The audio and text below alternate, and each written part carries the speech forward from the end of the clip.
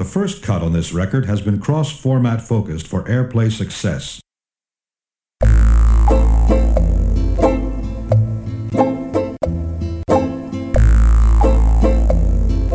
The men beat on their drums.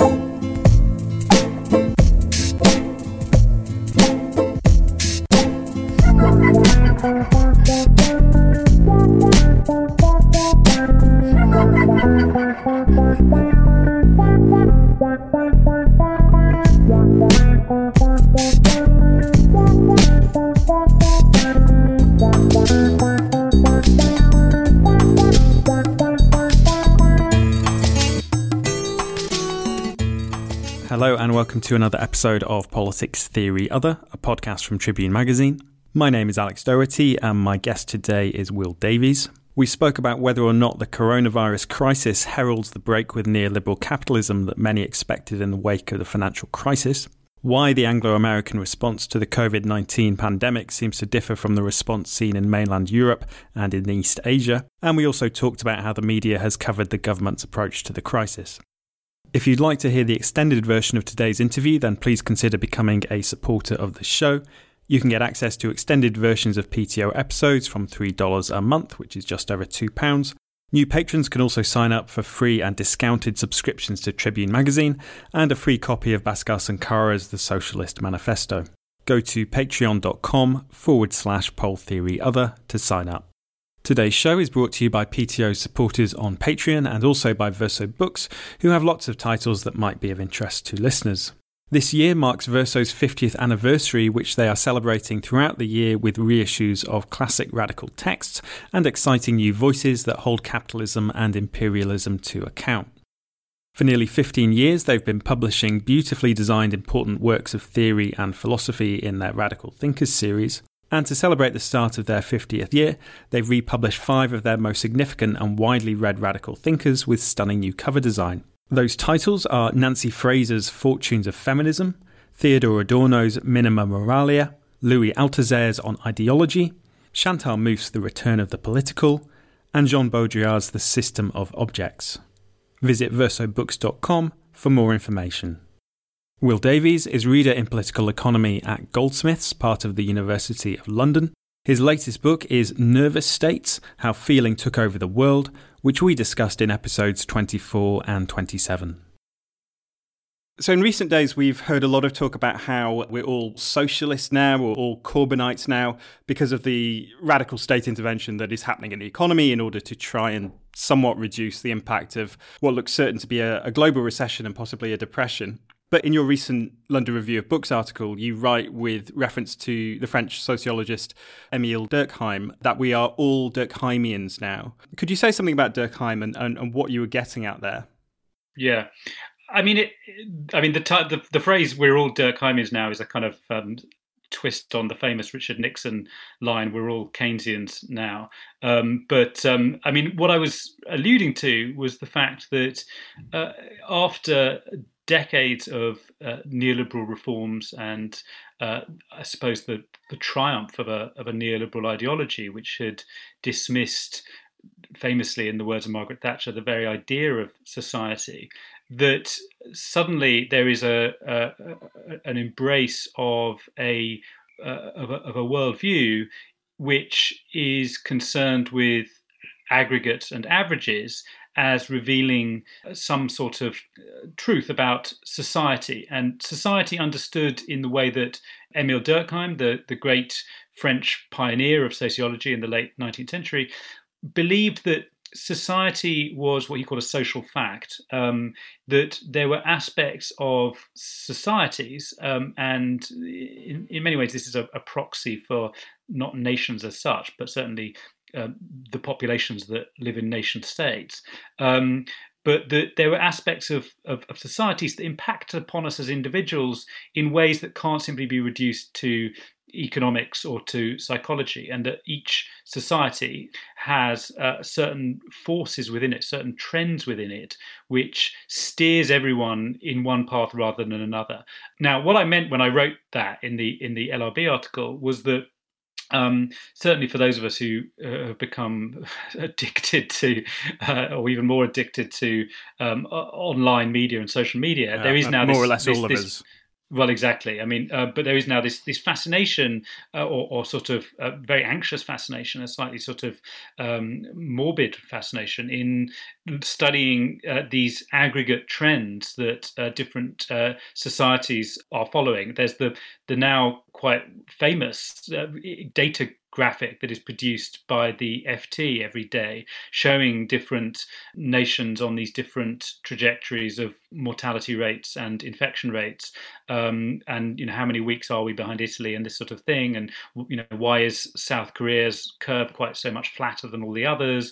Why is Britain suddenly taking off at a different rate from Germany's, and so on? So I think that there's this, in some ways, one of the kind of things that we turn to in search of some sense of reality has suddenly become this quite sociological view. In some ways, actually, if you wanted to have the more recent example of that as an epistemology or as a political worldview, the book The Spirit Level, which came out in 2009, before people were talking about Thomas Piketty, The Spirit Level was a book written about the consequences of inequality for societies understood as aggregates of population. So the book shows that societies with high levels of inequality also have high levels of mental distress, or high levels of anxiety amongst children, or all these other types of indicators. And the other interesting thing I think about The Spirit Level in this context is that the authors of it, they're actually not sociologists, they're social epidemiologists.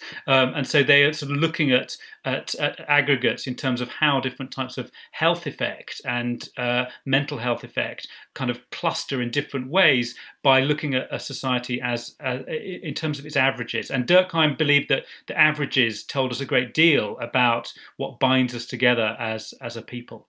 And in terms of those statistics, by the various countries that have been badly hit by coronavirus, I mean, do you think they tell a fairly straightforward story, a story of the Anglo-American model, for example, being much less resilient in this particular situation as compared with European social democratic societies and particularly East Asia, although obviously China and South Korea are radically different in many respects?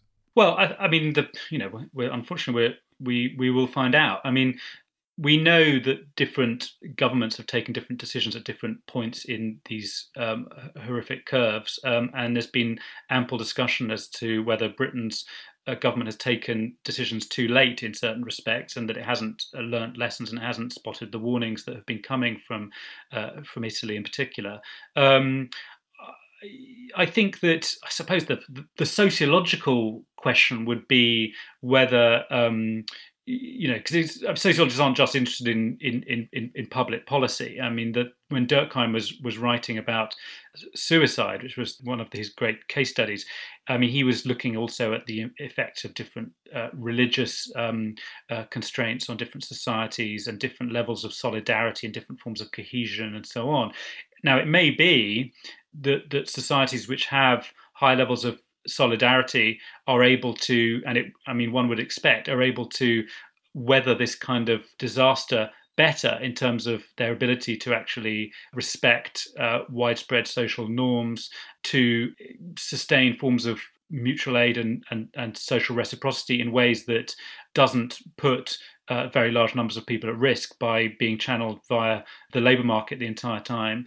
It may be that all sorts of these sorts of questions will no doubt be studied. No doubt sociologists will look back upon this disaster in years to come in an effort to try and work out what were the other factors involved in how different societies managed to navigate this period better than others. Because after all, it's not just about public policy. I mean, we do know that different societies have different numbers of intensive care units, different numbers of critical care beds per head of the population. And we know that Britain's is unusually low. And so obviously that is a public policy decision and a decision taken about calculations of social risk.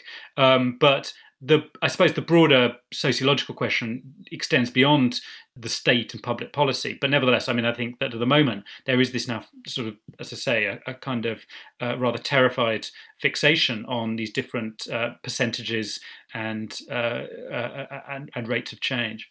I think the paragraph I was most struck by in the LRB article was where you suggested, I think, that there's a certain kind of horrifying realism to the government's response. I mean, obviously from the outside, the way the government has responded looks, foot dragging, criminally negligent, really, in terms of the risk it's exposing the public to. But the point you make is that it's perhaps possible that the government recognises that 30 years of neoliberal counter-revolution has meant that the UK is unusually unable to deal with a situation like a full lockdown as compared to somewhere like China, for instance.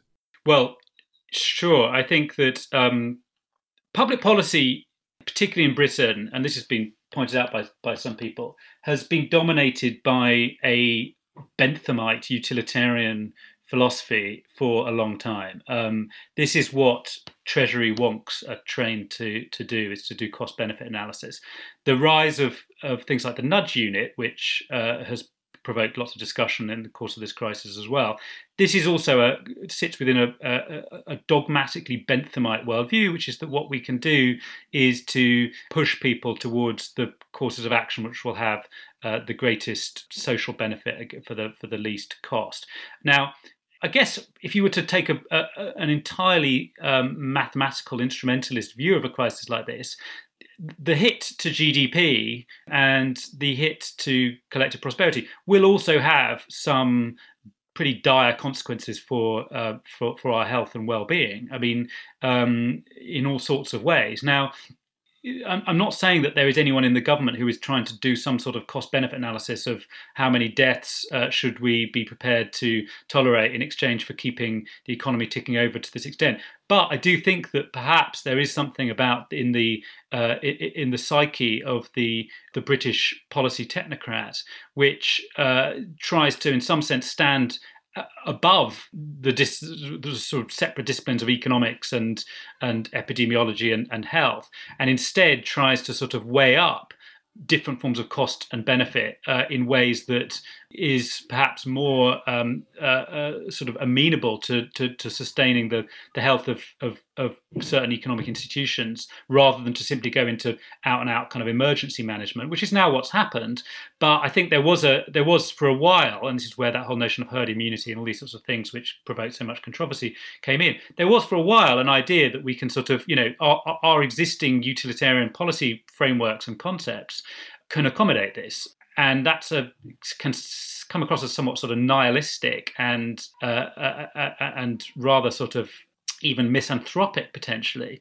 But I think that that's one part of the story. I think the other aspect of it is that it's true that I think that very early on, certain experts advising the government, particularly those probably in and around the nudge unit, were thinking very quickly about things like, the behavioural aspects of a lockdown and the behavioural aspects of a sort of closing down of the labour market and so on, at a time when I think that it was almost sort of trying to act in that kind of anticipating problems months ahead of time. And they were also thinking about, the second spike of an epidemic coinciding with the winter flu crisis, winter flu spike and the NHS, the demand on the NHS in the winter. So they were sort of doing all of this sort of very sort of clever, quite sort of abstract mathematical view of the situation, but while it was unfolding at huge speed. So it might not be that they were wrong about some of these sorts of things, but there was a sort of, I think, at a time when people wanted action, they were taking this sort of uber Benthamite view of what is going to produce the greatest welfare over a sort of 2-year period. And obviously the government would defend itself by saying, we were simply following the advice of our scientific advisors. And it seems that in the way in which even critics from the left are looking at this, there's a sense that there are good advisors and bad advisors. We're highly suspicious of the nudge unit and behavioural psychologists, but we tend to think that the epidemiologists and virologists and other experts in that field are disinterested and just acting in the public interest. But do you think that's something we might want to question as well? and maybe some of the scientific advisors themselves may have acquired a kind of utilitarianism. And it's been interesting in that respect, I suppose, to hear talk of British science as this kind of distinct form of science that is perhaps different from science on the continent, for instance. Well, I mean, I think what it seems to me that in some respects, clearly the experts that were advising the government seem to be quite insulated from dissenting voices for quite a long time. I mean, and many people will have seen the sorts of things that the Lancet was writing, and Richard Horton, the editor of the Lancet, has been on a kind of campaign for some weeks to try and get the government to change course, and has contributed to that happening, no doubt, but much later than he and others would have liked. So there's a certain sort of insulation of this sort of Benthamite technocratic elite from the broader public sphere in some ways. And I think that there is a different form of expertise, or a different way of understanding what good public policy looks like, which is much more about comparison and learning from what has happened elsewhere. And this seemed to be precisely what the British government refused to countenance for some time, was to actually go and try and learn from what happened in China, what was working successfully in South Korea, and some of the disaster that was happening in northern Italy. I mean, there's a kind of, I'm just thinking of a comparison to the financial crisis. I remember Carell Williams, who was the director of the Kresk Centre for several years, which I think is now more or less ended, but as a research centre based at the University of Manchester. He always posed the analogy with respect to financial disasters, which was, well, they should be treated like plane crashes. And what happens when a plane crashes is that all sorts of people go over the debris, they find the black box, they try and work out exactly what's happened, and they build up a picture of a disaster so that people can learn from it in future. What they don't do is sort of try and build sort of abstract models of how planes hypothetically might fall out of the sky, and then build safety regulations upon that. They build safety regulations upon what has actually taken place so that it doesn't happen again in the same way. And equally, I think that, there was a certain sort of hubris, naivety, I don't know what, that seemed to kind of dominate the British policy approach to this problem for a fairly crucial 3 or 4 weeks through late February and early March, which didn't do the sort of, plane crash investigation approach, which would have been to say, well, what did happen in Wuhan, and what kind of responses seem to have worked. Now, okay, it may be that we can't in our society suddenly unfold the levels of testing and contact tracing that worked quite so effectively in South Korea and in Singapore, but nevertheless, you would think that there would be much more sort of, I suppose, comparative policy fascination while there was still time than turned out to be the case. Yes, I mean, I suppose Singapore is an interesting one, isn't it, given how enamoured with Singapore's economic system some of the Brexiteers are.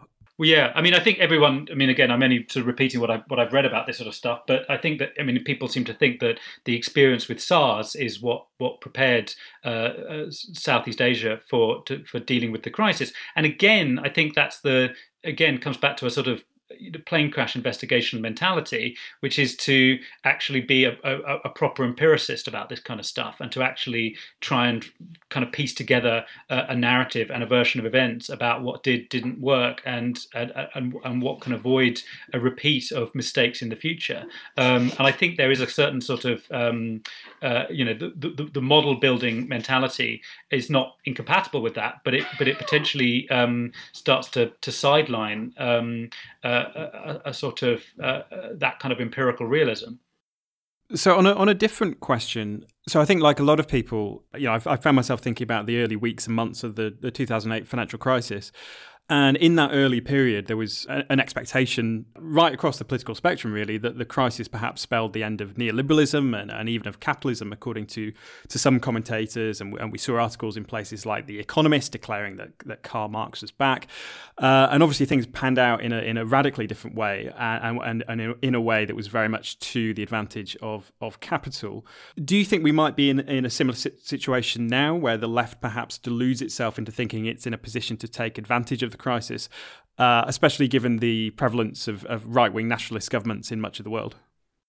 Well, I mean, obviously, for starters, we've got, the Johnson government doesn't have to call a general election for nearly 5 years, so that changes things. I think that I suppose the threat here is, I mean, what did the left not anticipate in 2008-9? Well, one thing they didn't anticipate was the way in which, well, the various things happened. I mean, one was the ease with which the Conservative Party and then the coalition government was able to fairly quickly divert blame towards feckless welfare claimants and this sort of thing as an excuse for why the financial crisis happened. Labour spent all the money. This is that narrative took hold fairly quickly and without much resistance from by that point rather exhausted Labour government and rather sort of anxious Miliband leadership that came after it.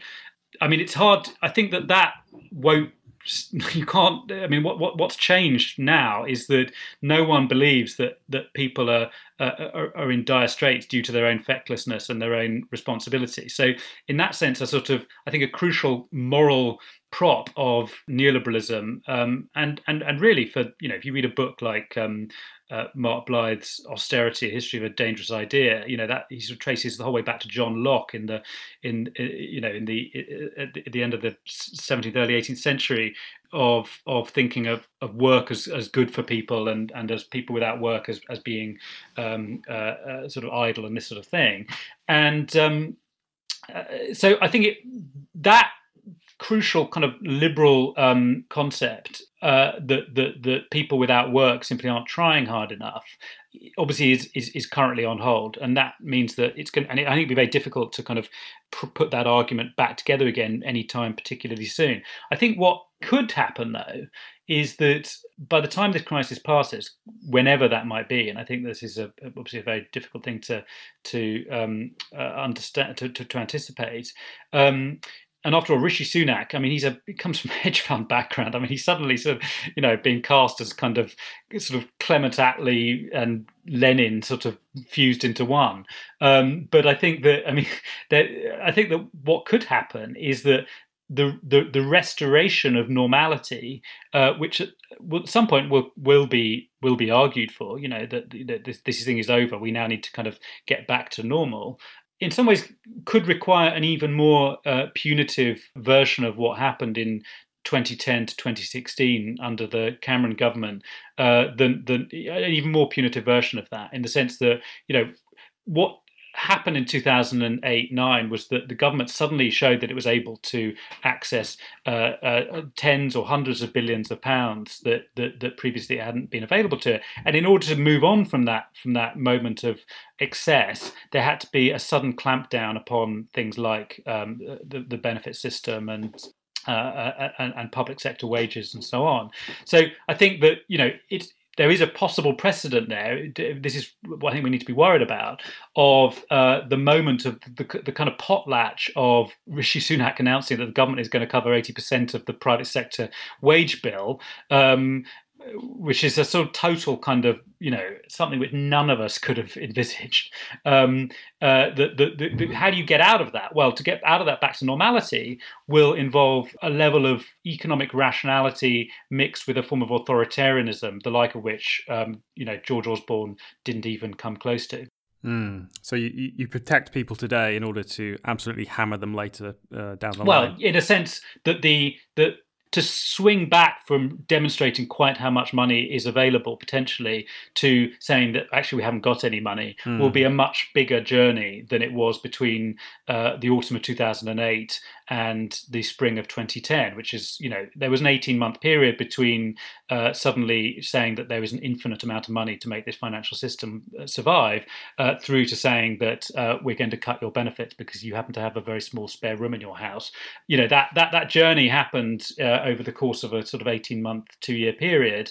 There's going to have to be, in some ways, or potentially, there's going to be a much bigger kind of sort of shudder if the Conservative government wants to somehow restore some version of a sort of market rationality at the end of this. But of course, it's not going to succeed in the way that a typical kind of Ian Duncan Smith kind of punitive neoliberal, I think, will hope it to. I just don't think that it possibly can. And I think one reason why it can't is that the argument that people are feckless and that they deserve their poverty simply won't fly. It won't even fly, I think, in the pages of the Daily Mail or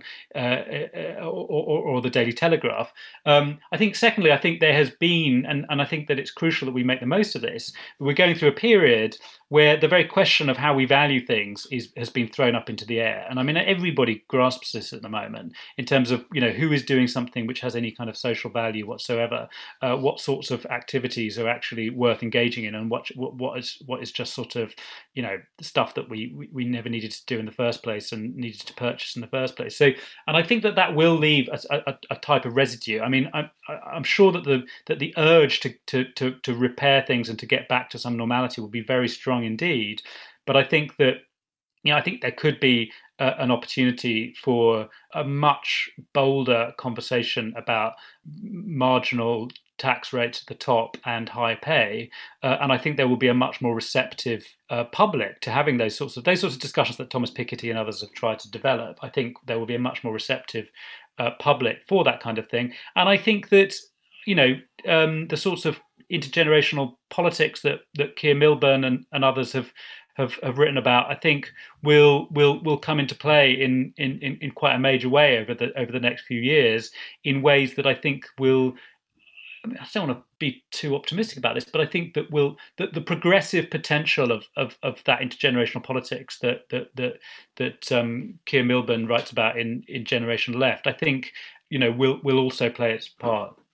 Also, just in terms of the experience of the lockdown and this, capitalism seeming to be almost in a pause at the moment. I mean, I'm in Italy at the moment, so I've been under lockdown for a couple of weeks, and one of the things I've been thinking about is the quite contradictory emotional experience of that, which I think is particularly influenced by my own politics, I suppose, in that primarily there's feelings of fear and anxiety and worry about what's happening in the north of Italy and watching sort of the slow motion car crash, which seems to be the UK government response, but at the same time, there's a sense of a strange kind of excitement at seeing things grinding to a halt and the potential future possibilities that raises, and seeing that much production can stop and the sky doesn't fall in immediately. And, we see things like, for instance, in China, one of the consequences of the lockdown was an extreme reduction in air pollution. So I suppose I wonder whether, we can imagine a situation where, strangely, we might miss certain aspects of the lockdown and that this might feed into a way in which there might be greater appetite for recalibrating our economy. Yeah.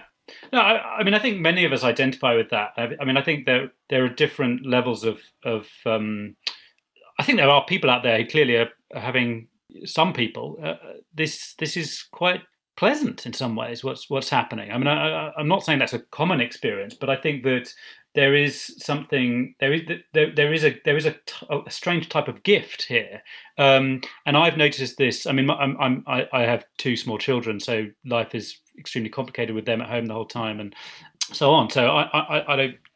I also feel relatively privileged in that I have a salary as someone who worked in university. So there are various things that I've suddenly started to look around and notice what I have got, and I've noticed the things that I'm grateful for. I mean, just the fact that the weather has improved recently and stuff like this. You sort of, in a way, there's a sort of, I think, people notice things, the sorts of things that you never used to notice. You start to notice, and to put this back into a sort of, I suppose, the language of political economy and critical theory. In this sense, there's been a sort of, there's a kind of an exchange value holiday is how you might describe it, in the sense that we've all been sort of thrown to some extent, not entirely, because of course some people are having to work.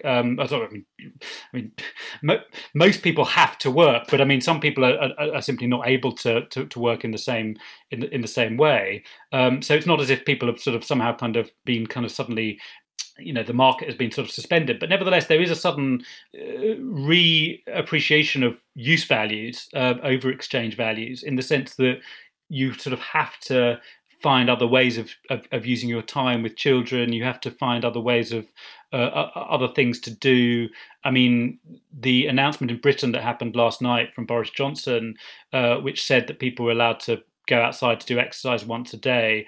Well, I'm grateful that rule has been created, in the sense that I'm still able to actually kind of go for a run and down the canal or whatever. So there's a sort of, I suppose, it's closer maybe towards to what a kind of ecological campaigns and green politics has sought over the years, which is to try and get people to recognise that they don't need more stuff, and they don't need to be constantly paying for things in order to flourish. Now, flourishing is very hard when you can't even go outdoors very much. But nevertheless, I think there is a sort of, I don't know exactly how political this will become, and it would be a great shame if all of this was forgotten. And I actually sometimes think about writing some of this stuff down, actually, just the things that I've suddenly sort of trying to kind of, suddenly realizing that I'm glad that such and such is happening, or, of course, it's made us all much more dependent on streaming services and platforms and so on, and that I think is, given that many of those platforms were already too powerful, that I think ultimately is bad news. But I think it could, people are finding different ways of using some of those platforms in ways that is socially productive. Going back to the 2008 financial crisis, I mean, I suppose one very striking difference today from that time is the extent to which the left has, in recent years, built up a network of organisations and policy think tanks that have been pushing policy ideas that seem highly relevant to this crisis in a way that there wasn't back in 2008.